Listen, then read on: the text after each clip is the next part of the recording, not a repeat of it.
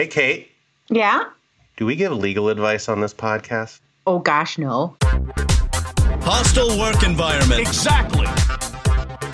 Hey, an appropriate workplace topic. Hostile work environment. Shut up. I'm the Human Resources Director, Little Miss Hostile Work Environment.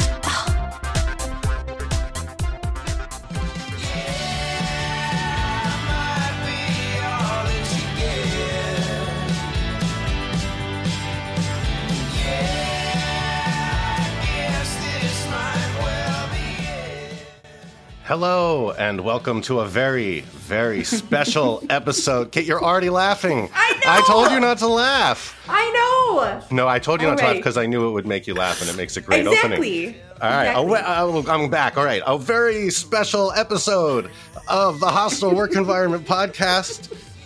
It's not just me. Yeah, well, we had a special guest who won't stop laughing either. My name is Mark Kate's fault. Alifans. It is totally Kate's fault, right? My name, I'm going to get it out, is Mark Alifans. I'm joined, as always, by my fabulous co-host, Kate Bischoff. And, Hello. not to leave you hanging, we are joined by our very, very good friend, fellow employment attorney, John Hyman. John, how are you today? I'm going to skip you, Kate, and say hi to John first. I Oh, am sorry. fantastic because I get to spend my early afternoon here talking about my favorite thing in the world, maybe my wife and kids included, which is, and shit. I hope they don't listen to this when I better not let them know this is they can anyway. Which is Ted Lasso. And yes, we are here today to talk about our mutual love affair with the TV show Ted Lasso. Kate, before we start getting into that, how are you? I'm fine.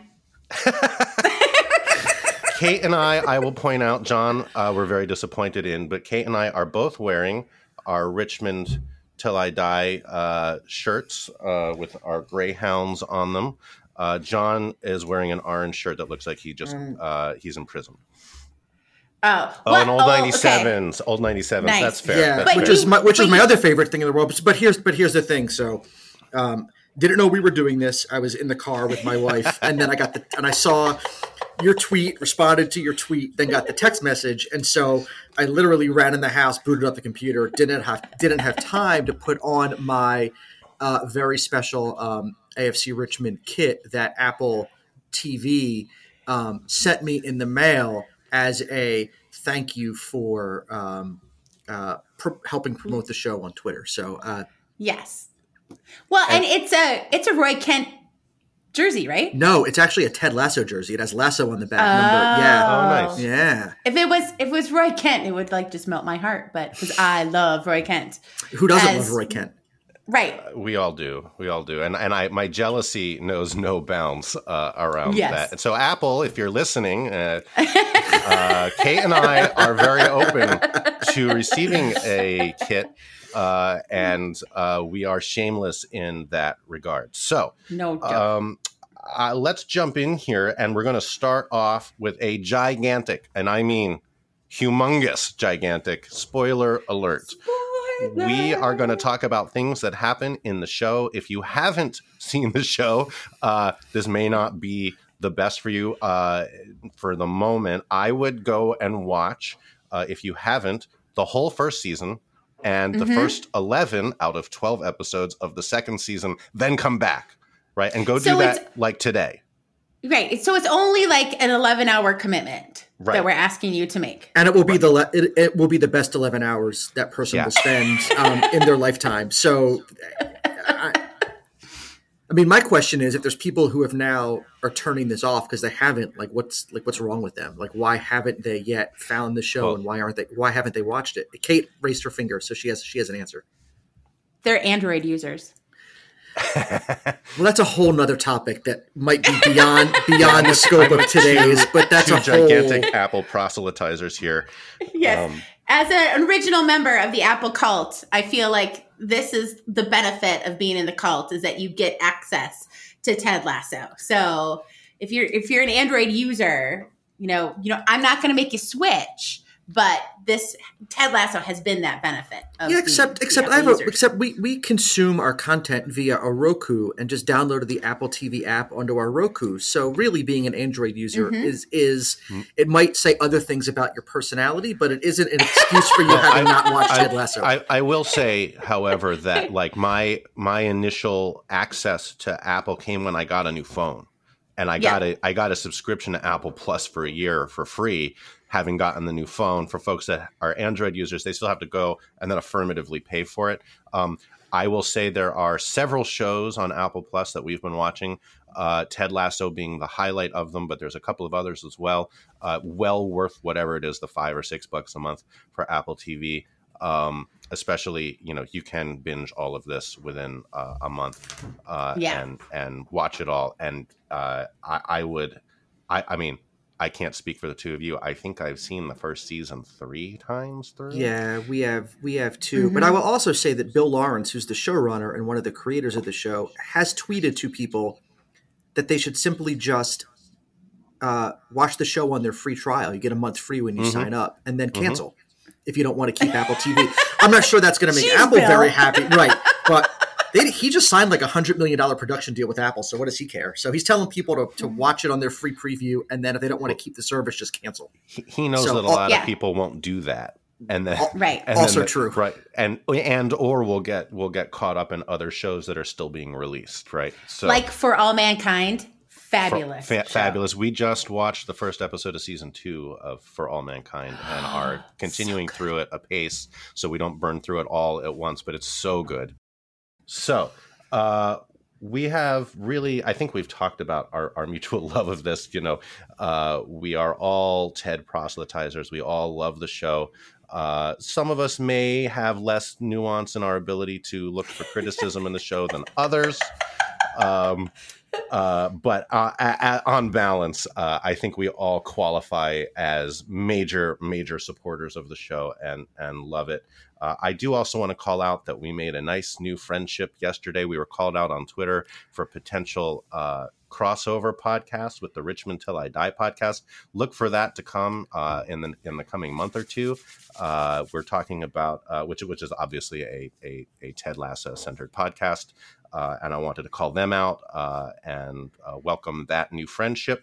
And we're going to talk today. I've identified 5 different potential employment law issues from the first season and 11/12ths of the show.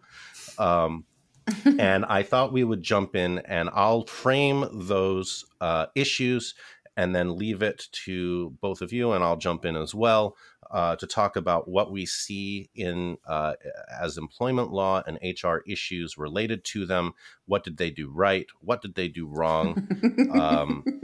And what did, I think comfortable saying, what did the show handle well, and what have they maybe missed the mark on a little bit? John won't ever say the show's missed the mark on anything, but Kate and I, we'll see how it goes. You're probably right. Kate and I can at least talk about that. So jumping into our first one, we're going to go back to the very first episode of the show.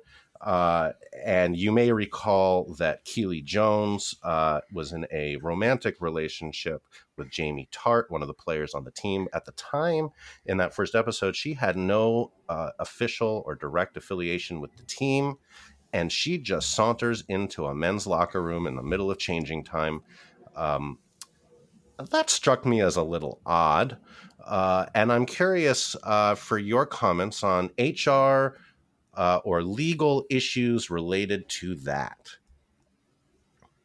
Go ahead, John.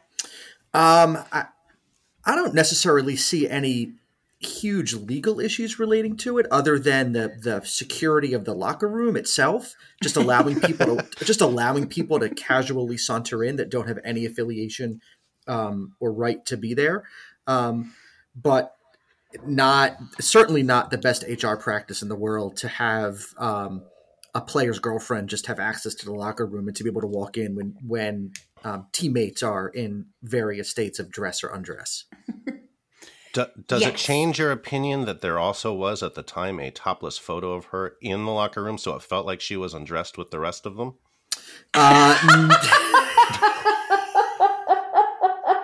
Is that before or after Ted X'd out the Before. This is yeah. before. Eventually, Yeah. she gets some strategically placed tape by Ted. Yeah. Tape. Yes. Yeah, no, does not change my opinion whatsoever.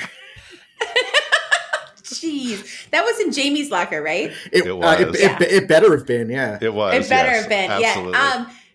So my concern here is, if you remember back when, there was another movie, and I can't remember the name of it on the top of my head, but it was an American football movie where Cameron Diaz is the owner of the team, and she walks into the locker room and all the men are naked.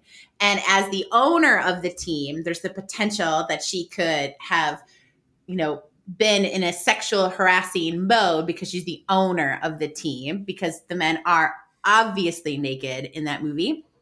But then there is the potential that someone, and I'm going to defend, as we all know, I am not someone who likes to be naked in front of other people, usually, to defend the people who don't want to be seen by a player's girlfriend, of saying, hey, maybe you don't want to have your girlfriend in here because it makes me feel uncomfortable, or that I'm being ogled by someone, even though she's after you, Jamie, with your fancy shaved eyebrow. So now this does. No, I was going to say. I mean, Go the harassment obligations don't stop just because she's not an employee, right? I mean, your obligations to correct and remedy harassment would exist whether it's an employee, a vendor, a customer, a visitor, whomever. So I guess the question would be: is this the first time, from a legal perspective? Is it the first time it happened, or did somebody complain prior to management and they allowed it to continue? Right, that would be where the legal issue would be if a player went to Higgins or went to Rebecca and said, "Hey, we can't have Jamie's girlfriend in the locker room. It makes me uncomfortable." They talk to Jamie, and then it continues. Right, that's where the issue would be. But just it happening without anybody complaining about it, I don't see a legal issue. Whether it's a good HR practice, that's an entirely separate issue, and it's clearly not. So now it does call to mind for me. Now this doesn't happen in the show. We don't see the press trying to come into the locker room to interview players, but it does call to mind issues that were raised some time ago now with access to locker rooms. So male reporters would be allowed into a men's locker room following a sporting event, and female reporters were not allowed. And that also calls to mind how that would go if the situation were reversed with a women's sports team locker room and a female reporter and access for a male reporter. I'm curious for your thoughts about that, especially #NeverNudeKate. What you think about that, because it is in effect a discriminatory practice, but is it problematic?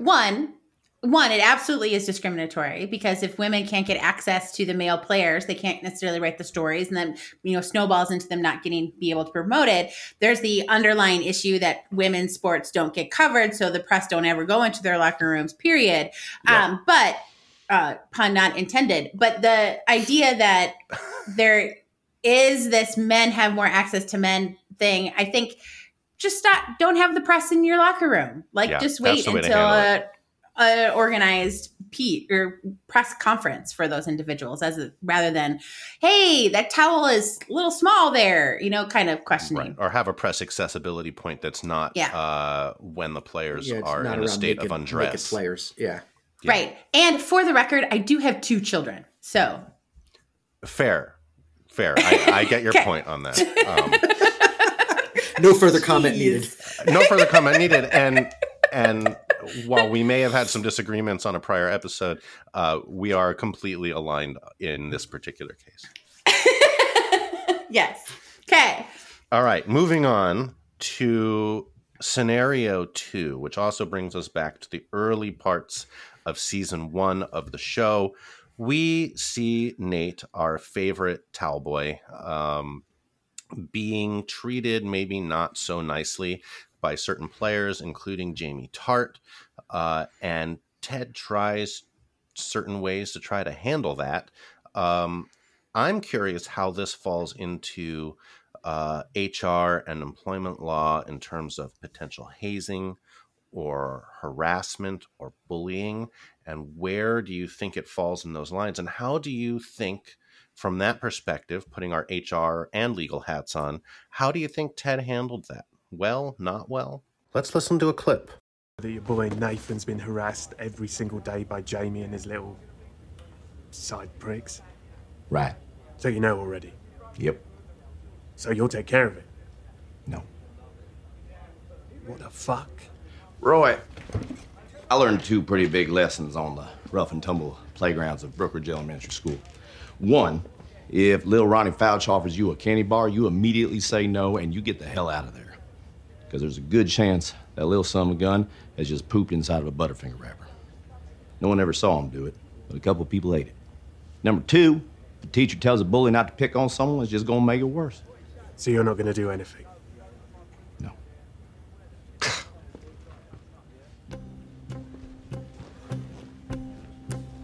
Why are you winding him up? He's the one, Coach. We're gonna make an impact here. First domino needs to fall right inside that man's heart. So, Kate, what do you think? Did it go well? I'm going to go well, because first he asks Roy to handle it, and Roy, in a roundabout way, doesn't do a very good job of handling it, but it gets it done eventually.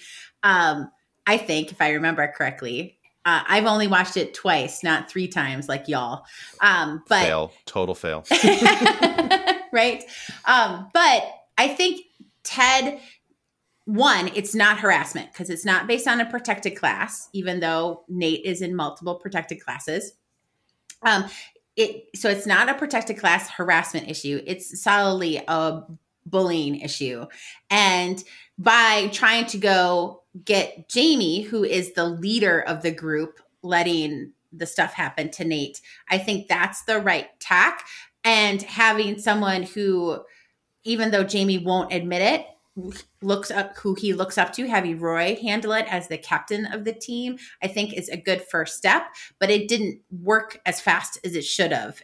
And Roy's first attempt should have meant that then Ted stepped in because it didn't get solved. Yeah, I agree with all of that. I think the most interesting piece of all of this is, I mean, I agree with you that it's not illegal here at all. Mm-hmm. Bullying in and of itself outside of protected class is not illegal. I think what's most interesting is to watch how that story's now developed with Mm-hmm. Nate, because what we know from people that are abused the way Nate was abused is, the bully victim often becomes the bullier when they get a little bit of power. And we're seeing that play out now.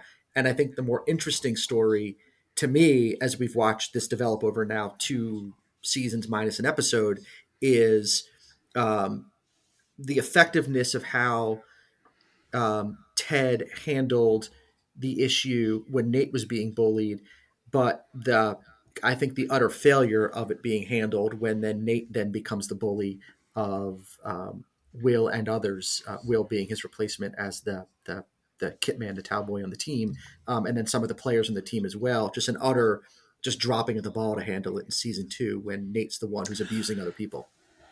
I would say we're going to get to that here. Yeah.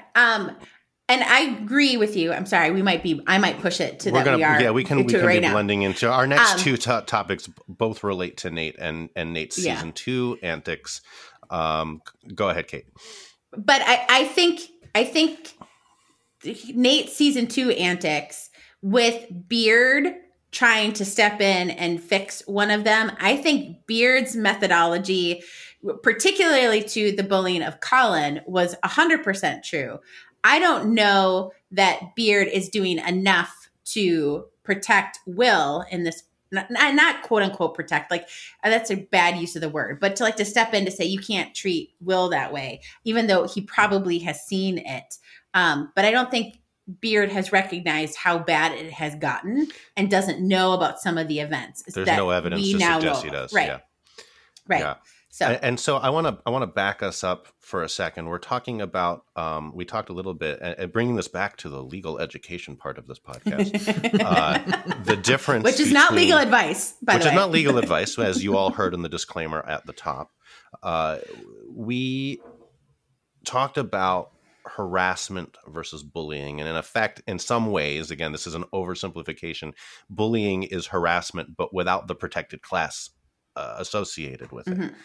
Would your assessment of Ted's handling of this changed if there were some indicia of a protected class being behind Jamie's otherwise bullying, turning it into harassment? I mean, the issue is whether, if there is some protected class that would suggest this was illegal harassment and not just inappropriate bullying, the issue is whether the employer takes appropriate corrective action that would reasonably stop it from happening. And that's what Ted did. I mean, he did ultimately stop the bullying. And so I think from a legal perspective, I don't think there would be I wouldn't have a lot of concerns about liability here based on the way it was handled, because the Jamie and his minions at the time ultimately did stop bullying Nate. Yeah, I think my only nuance there is I might have pressed a little harder, a little faster. Yeah, I would agree. There's a legal risk there. Well, but yes, that's exactly. I set it up. You knock it down, John, in terms of appropriate remedial measures. If you take appropriate steps to stop the harassment, and you should still do this if it's bullying. Don't get us wrong, but at least in terms of mitigating legal risk, if it's harassment based on a protected class, if you take appropriate measures to stop it, that is a defense in litigation. Well, and the one thing I would say is that Ted, if it was based on a protected class status, there's plenty of evidence in both season 1 and season 2, my favorite being in season 2, of that Ted would take it much more seriously. And the evidence I would point to is when Sam is having a rough time, but then something improves. I can't remember what improves, but so Ted wants to give him the G.I. Joe. Yes. Right? The little scene. Soldier. One of my favorite scenes. This is why it's one of my favorite scenes, and one scene that if I could figure out how to do a clip, I would totally do a clip and put it in training, because this is how we want people to respond when they're pushed to, this isn't right? So Sam is a Nigerian. He does something well, and Ted is going to give him a little toy soldier, and the little toy soldier to Sam is imperialism, right? Like, your white soldiers coming into my country to take over something, right? And so when Sam says, I appreciate the sentiment, but I'm not taking your soldier, Ted's response is, oh, yes, I get it. I understand. I'm so sorry, and moving on. And understanding that mistake can happen, because we're all going to make these kinds of mistakes. And then, but also having the grace to say, I'm so sorry. I hope you understood what I meant. And the other person going, I did. Thank you. Right. It's that kind of conversation that we want. When you're looking at a culture perspective, those are the conversations we hope that it is okay to have and that we want to encourage, rather than saying you can't ever do these, or if you ever make a mistake, we're going to immediately fire you. It's these kinds of conversations we want to have. And that evidence of that Ted would appreciate knowing that he's made the mistake, in addition to one he made with near the helicopter in this last episode, that he would recognize that and immediately want to take those steps. So I think he would do a stronger piece if it was Nate being harassed because of the color of his skin. Fair. Totally agree. We talked about this a little bit, but I'm going to move on to our third scenario, which is so Nate eventually, end of the first season, he gets his whistle. He's now officially a coach on the team.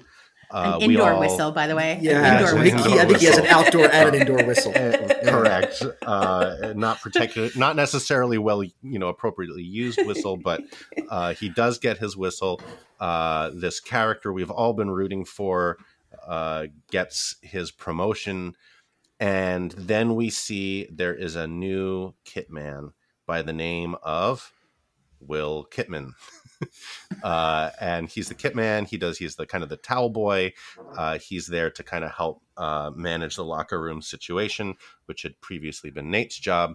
And Nate almost immediately takes an attitude with him. And at first, I think that comes across as like, I just did this job and you don't know what you're doing, and I'm going to come down on you in a harsh, but maybe not entirely like a-hole kind of way, but it's bordering on that.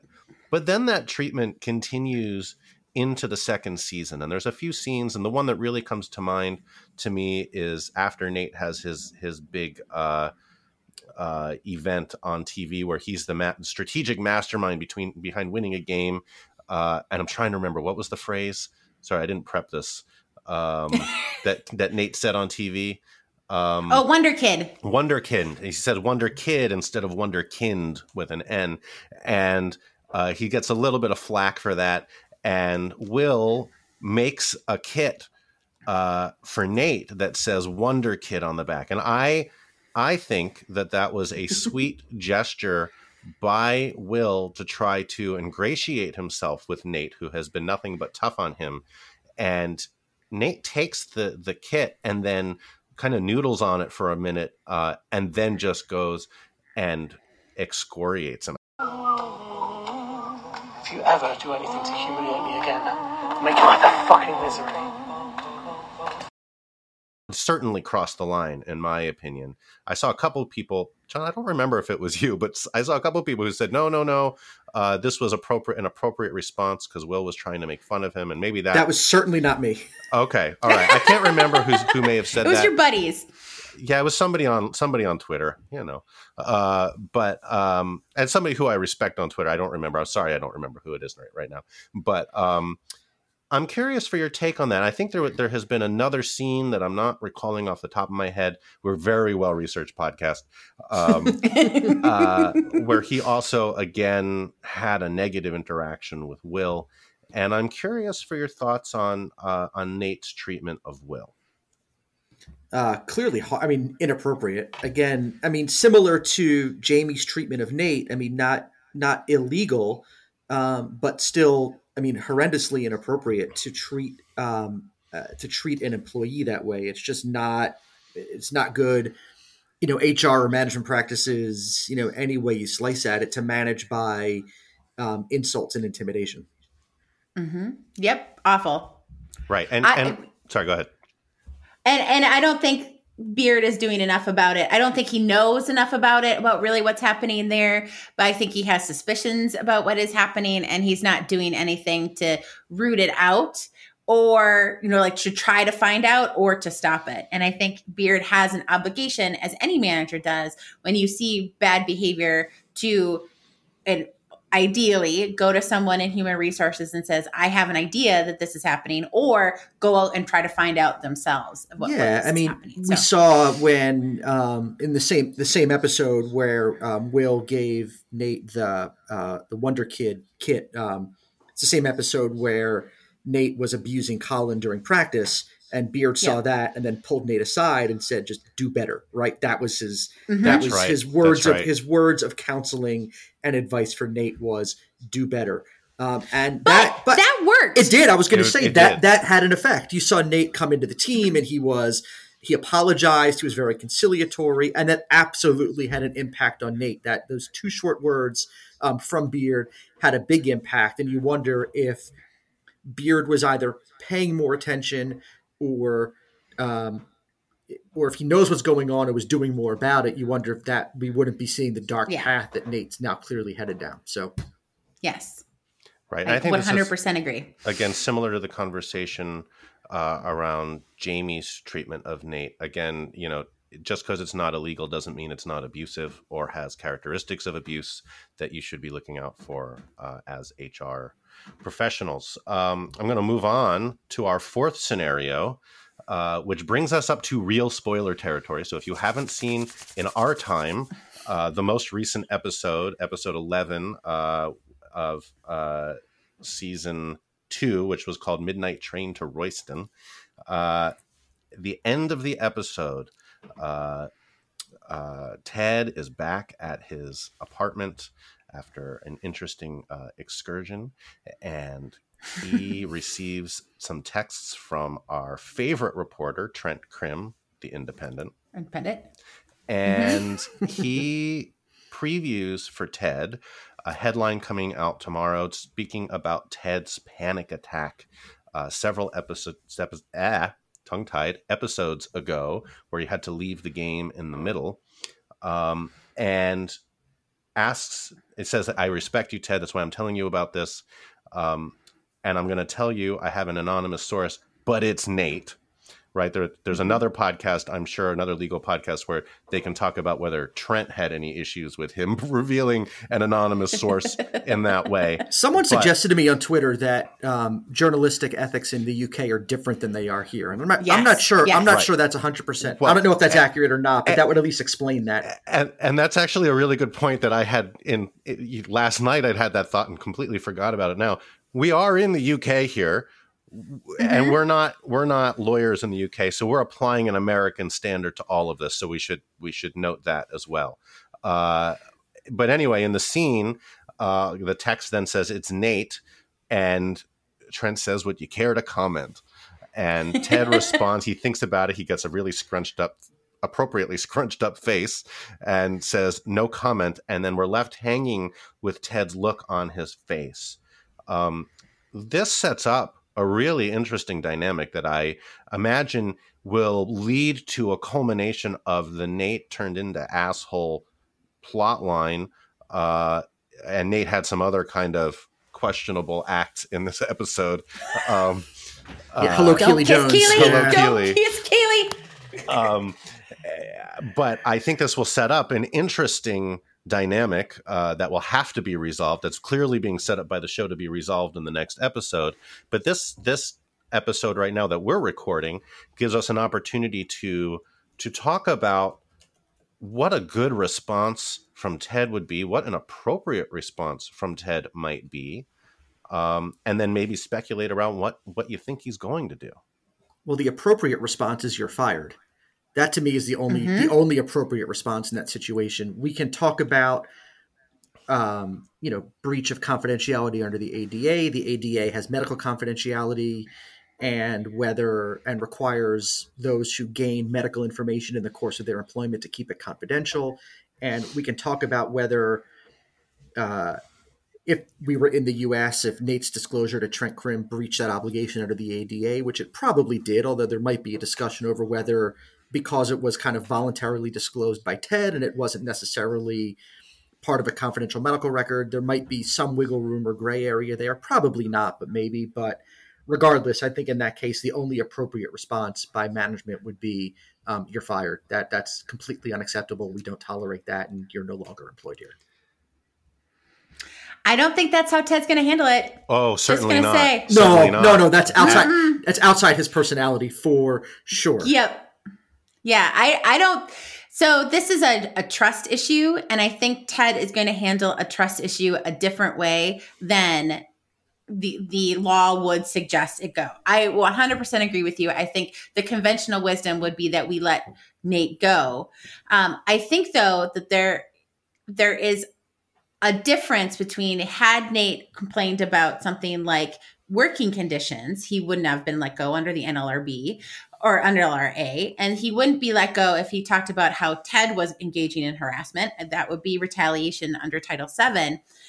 But yes, the medical information would be, and so that's why it's really important for you to have a friendly neighborhood employment attorney to navigate these. But also, I think Ted is going to handle this trust issue in a different way, like having a conversation with Nate, talking about how we're all a team, and dealing with Nate in a different way, not only because Nick Mohammed is an awesome actor and should be in season 3, but we know he's going to be in season 3. Yeah, I think he has to be in season 3, but I'm interested to see, just because I'm fascinated with how HR works, about how Ted would handle this. Because I think there's, Nate certainly has a lot to bring to the team. He has some really good ideas. He saved one game already. But I just don't think he's going to let him go for this. Well, but the other question is whether Nate already has his next gig lined up, because... Oh, I don't think so. Oh, I do. You do? I do. Oh. I fully expect that Nate will end up being the head coach of whatever football team Rupert purchases now that he has given up the rest of his shares in AFC Richmond. And the quick conversation Rupert had with Nate on his way out of the funeral in episode 10 of season 2, which ended with a very wry smile appearing in the corners of Nate's mouth. I'm not sure if that was their first conversation or the second or third or fourth of many conversations, but I fully expect that Rupert has, if not offered Nate a job, there have at least been discussions about Nate coming to manage whatever football team Rupert is going to be purchasing to compete against AFC Richmond. Well, that does set up a perfect storyline for season 3 for an interleague rivalry there. That does. I don't know. And then for someone, I think Nate's character. I think Nate's character is might be the most fascinating one on the show. The few glimpses we've gotten of his home life with his parents and the disrespect he has from his father, and then to go into a situation where, you look at episode 11 where he asked multiple people, do you ever want to be the boss? Do you ever want to be in charge? And he's thinking that's like his pot of gold at the end of his rainbow to get that head coaching job. And then to do that for someone like Rupert, who is going to be probably as abusive, if not more so, than Nate's dad is, right? I hope that's the way it plays out, because A, that's the way I would write it, but B, I think it's going to be a completely fascinating story to watch play out with Nate. This is also, remember, this is Ted fucking Lasso. This is the show that can never get away from a good redemption arc. Absolutely. And I 100% expect that there's going to be some conflict that may or may not be resolved in the finale that will move into resolution in season 3, just like they moved to resolution with Jamie over the first few episodes of season 2, because that was left unresolved and brought together. And I have no reason to think it will be any different with Nate. And I think we only get 3 seasons, right? I think we only get 3 seasons. I know the show is planned, and it's interesting. I'm going to give a little bit of my own speculation on this before we move into our last scenario, which was I understand the show was only planned for 3 seasons. And at I don't know if you guys recall, there's a scene, and maybe the very last scene of season 1 when they lose and they get relegated, and he says, we're just going to have to come back, and then we're going to have to win the whole damn thing. Well, I saw that and I'm like, oh, foreshadowing. This is exactly how season 2 and season 3 play out. And season 2, of course, played out with started with 8 straight ties. But now, you miss a lot of the season, but it started this last episode with Richmond being on great form. Sam gets a hat trick, and they only need one more win to get promoted back into the Premier League. Well, I wonder if that's going to happen in the last episode, and then it's going to set them up to try to win the whole Premier League in the 3rd season, just as foreshadowed by Ted in the last scene of season 1. Part of me hopes, like from a just artistic standpoint, that it follows that path, but part of me also is like, maybe it's a little too easy, and maybe something else will happen. We'll see what happens, but that's my own prognostication here. Let's move into our last scenario. Can I just Mark, before we jump off of the Nate story, if people don't follow the characters' Twitter accounts, a lot of the characters have their own Twitter accounts, including Nathan Shelley, which is at Nate the Kitman. And he tweeted after episode 11 dropped, his tweet after the episode was just, "Well, I suck." Yep. Was his tweet, which I thought was just fabulous. Which is completely consistent with the scene after he kisses Keely and then goes back and he's in the changing room and spits at himself. If I never have to watch him spit at himself in the mirror again, that would be fine. But it just shows the extent of yes, he's turned into an asshole, but he's a self-loathing asshole. He hates what he's become, but he can't seem to control becoming it. I think it's really well developed character. Agreed. Arc. And agreed. And there was so much vitriol on Twitter at the beginning of season 2 thrown at the writers about the Nate character, about how he's turned into this kind of loathful, which I think if you look back at season 1, particularly the scene where he was asked to give the motivational speech and then just roasted the players in the locker room, right? I mean, I think that which is funny, but has an edge to it. Yeah, a big time foreshadows edge. all of this. That edge was always in his character. But I think it was just I think an underestimation of the writers and not a lot of understanding of what someone who's been bullied the way Nate's been bullied, what that can do to someone's personality, particularly when they're given a little bit of authority. So I think it's, like I said, I think it's a fascinating character, and I loved watching this arc develop over the 2 seasons. 100% agree. Absolutely. So I'm going to move us into our last scenario, and with apologies to our friend Heidi Pancake, who we had a nice teasing Twitter exchange about this. This is it. This is what really, I think, in some ways prompted us to do this episode. And we are going to talk, and I'm going to frame this a little differently from our other 4 scenarios that we've talked about so far. And I want to do a compare and contrast. We have in the show 2 workplace romances going on. The first I'm going to call out is Keeley and Roy. Now, that has been a developing relationship that we all love and root for. I'm a little worried about what may be previewed from our last episode here as to the future of that relationship. But since that first episode, when Keeley was sauntering around the locker room for no good reason, she has since become employed by the team, and as has Kent, Roy Kent, who became, after being an announcer on TV, decided to come back and join Ted's coaching staff. So they're both employed by the team. They are in a relationship. And I want to talk about the appropriateness of that workplace romance, and compare and contrast that to the really fascinating romance that developed between Rebecca and Sam this season. And is one more or less appropriate than the other?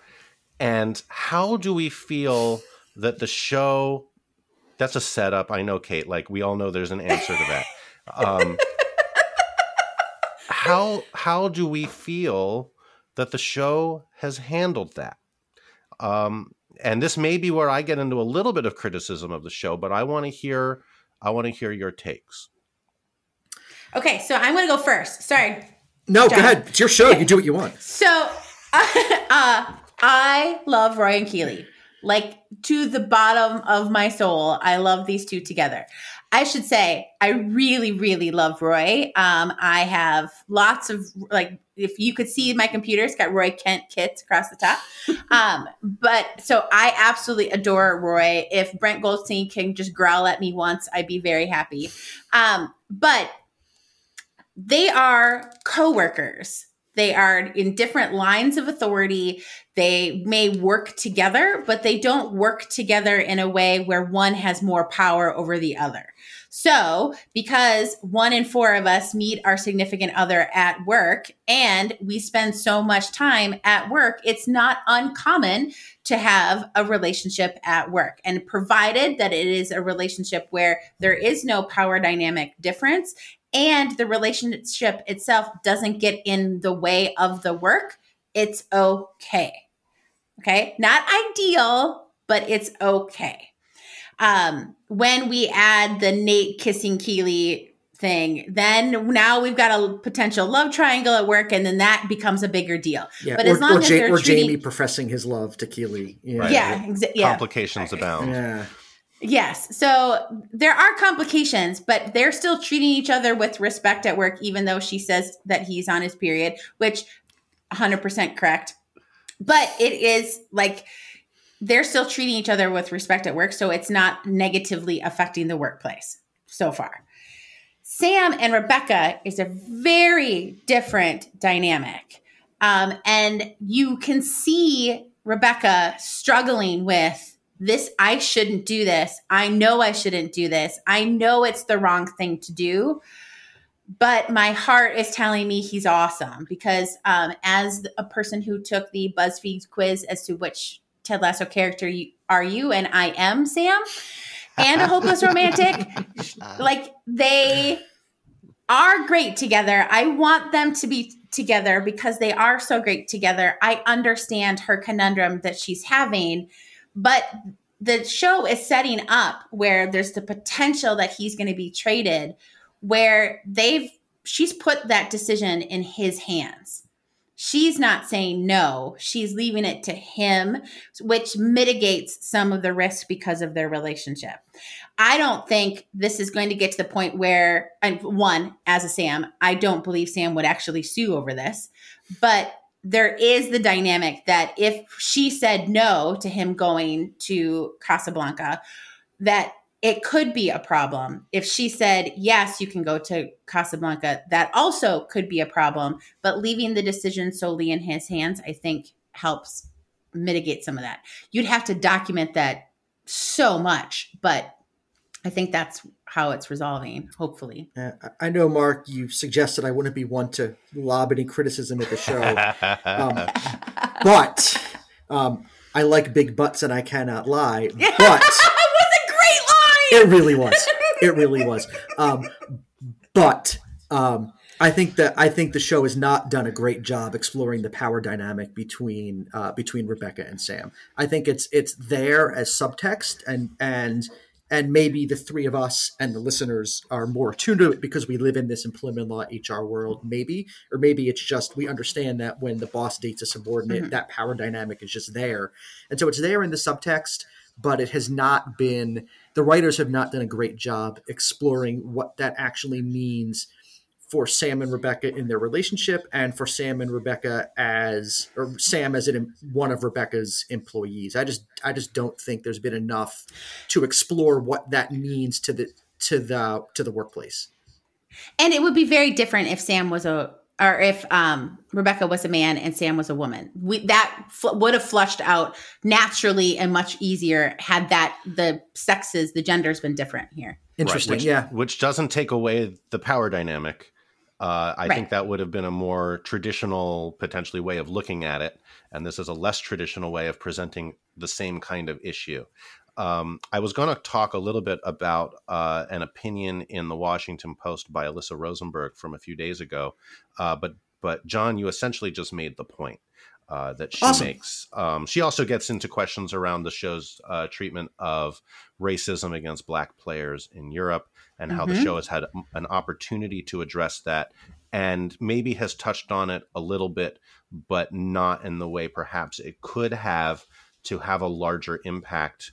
But the real focus here is on this relationship between Rebecca and Sam and how it has the power dynamic itself has not been explored appropriately. And there was, I believe, when they met at the bar and discovered that they were each other's secret I'm forgetting banter. Thank you.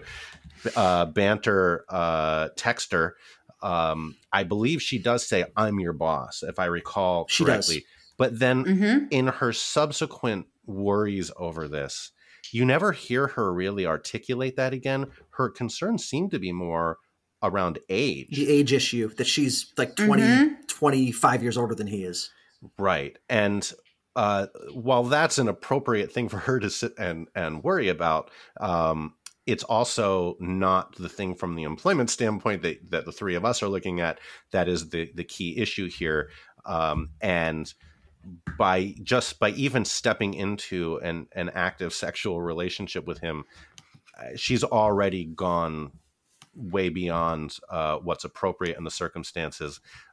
And could really be treating herself to some legal issues. I think, Kate, you're absolutely right that the fact that Sam now has some free will helps to mitigate that, at least as it relates to this situation. If he decides to stay, I'm guessing he will because we need Sam in season 3 also. But if he decides to stay, that doesn't mean that this issue goes away or that it's been resolved in any way. But there's not really any.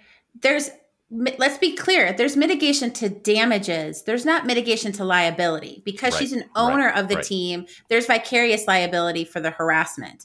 The mitigation that letting him make the decision to choose really just mitigates the damages and maybe the emotional distress damages the best. That's a good. Be very clear. Yeah. So sometimes I know my stuff. Oh, you absolutely come on. Just sometimes. Yeah. So I think we're all in agreement. The show, I'd love to see more on that. I think, though, it's probably not likely to happen because I think the key part of that has come and gone. But maybe they'll come back and address it in other ways. If they don't, I think it's a bit of a missed opportunity. It doesn't mean that I would have written it differently in terms of what they decide to do. I think I would have simply presented some of the issues around it a little differently. And in the show's defense, there's no possible way for any show to deal with all of the issues that are confronting the industry that's about the show. And while, yes, I would love to see, particularly in season 3, now that we've got this massive wave of racism occurring, particularly in Europe about players, I think season 3 absolutely should deal with that. But I don't think you have to deal with every particular issue in every show, because the idea of the show is that kindness matters and that it is important to have a group of people that you can have their backs, they can have yours. I think that's all really important. I just don't think we should be, as the Washington Post columnist suggests, lobbying a whole bunch of issues on top of that. So, in their defense. Agreed. And I'm an extra large Apple. Yeah. And trust me, we are not here to shit on the show in any way. Having proclaimed our love for all things Ted Lasso, does not mean we aren't open to being able to lob a little bit of criticism. But in the end, I don't think that this changes anything around the show. And John got a dog in his room. I have 2 dogs outside my room that are about to start going at each other. My 2 dogs are right outside my study, and the Dante, who's the 2-year-old, is about to attack the 9-year-old, and my wife just threw them away. Is either of them a greyhound? By chance? No, they're both leashless. Oh no! No greyhounds. I it get took it you a second on that one. Yeah, it's the weekend. What are you going to do? Fair. So I will say, I started dating a guy with a greyhound, and I asked him about Ted Lasso, and he's like, "No." That's it. I mean, are you still dating? I don't mean to pry, but I don't know. Yes. I don't know about a second date on that one. Yeah, I'm with Mark on that. So. All right. Well, I promised I'd make him watch it. So. Good. There you go. Good. Remedy the situation. Absolutely. So that's all I've got. This has been like the most fun I've had recording this podcast in a while. Hey. Well, no, I mean, because yes. Because I mean, we find our stories. I love doing the podcast. It's not like we like make any money from it, so we do it because we love it. But talking about our favorite TV show and being able to apply that to what we do on the podcast is a little bit special. Doing it with the two of you who we share this deep love of this show is fantastic. And I want to thank you both and express my appreciation for you and John in particular for joining us on practically no notice today and just kind of ad-libbing through this with us. With really no prep in advance. And I'd like to theoretically propose a revisit and follow-up episode after the season finale airs, maybe next week sometime, to get together and discuss any new issues or the resolution of issues that we talked about today. And you all can look for that. I'm going to end like we normally do, with how we can be contacted. John, how can you be found online other than what I assume is an upcoming creation of the Ted Lasso Employment Law blog? As soon as I can retire the coronavirus law blog. Right. Jesus. I'm not hard to find. You can find me at my law firm, which is Wickens Herzer Panza in Northeast Ohio at wickenslaw.com. You can find me at the Ohio Employer Law blog, ohioemployerlawblog.com. On Twitter at John Hyman, that's JONHYMAN. On LinkedIn as well. You can just Google John Hyman Employment Lawyer and you'll find me. I don't hide, and I will happily talk about all things employment law, Ted Lasso, or otherwise. Kate? You can find me now at k8bisch.com. That's my new website domain name. And same for Twitter and LinkedIn. How about you, Mark? You can find Salad me Pants on Twitter at Salad Pants. That's a good way to get me. You can also find me on my law firm website, bullardlaw.com, and in all the other regular ways that we've talked about on this podcast before. And before we wrap up, finally, I want to put a request out to our listeners, many of whom we know are as devoted to the show as we are. Having now previewed that we are going to be coming back with a second version of this special episode around the finale, I want to invite all of you to tweet at us or email us at hwepodcast@gmail.com any comments or questions you have that you want us to talk about on the next episode, whether that's about other issues from these first 2 seasons that we didn't cover, and there are some out there that we probably could have focused on but didn't, and any other questions or thoughts about what happens in the finale. We'd love to be able to read some of your comments and answer some of your questions. So reach out to us on Twitter at HWE Podcast or by email hwepodcast@gmail.com with your questions, and we will try to incorporate as many of those as we can on the next episode, assuming we get any. But, you know, we'll get some. We'll do our best. I'm confident. We'll do our best. All right, guys. That wraps it up. Thank you. Thank you. Thank you so much for having me. All right. We will be back next week, I think, with another Ted Lasso episode. Bye, everyone.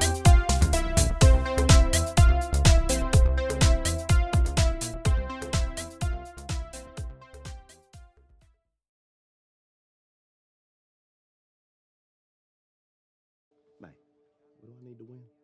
2 triple 20s and a bullseye. Good luck.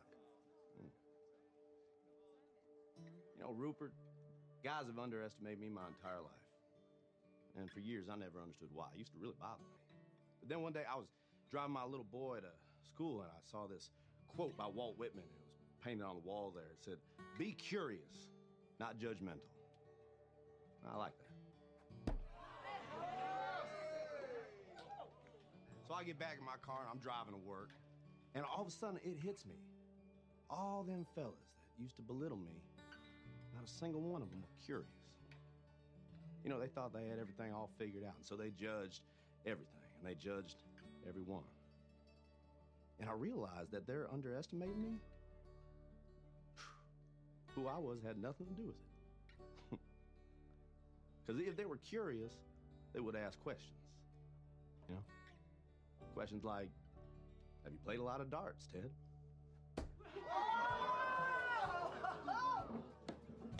Which I would have answered, yes, sir. Every Sunday afternoon at a sports bar with my father from age 10 until I was 16 when he passed away.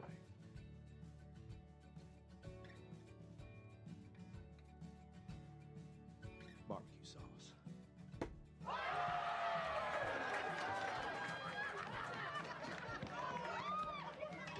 Good game, Ruben. Come on, let's go. You are very lovely consolation prize. Rebecca, Ted, enjoy your evening. May, as always. Shit, that felt good. That was fun, yeah. Only one thing left to do now. What's that?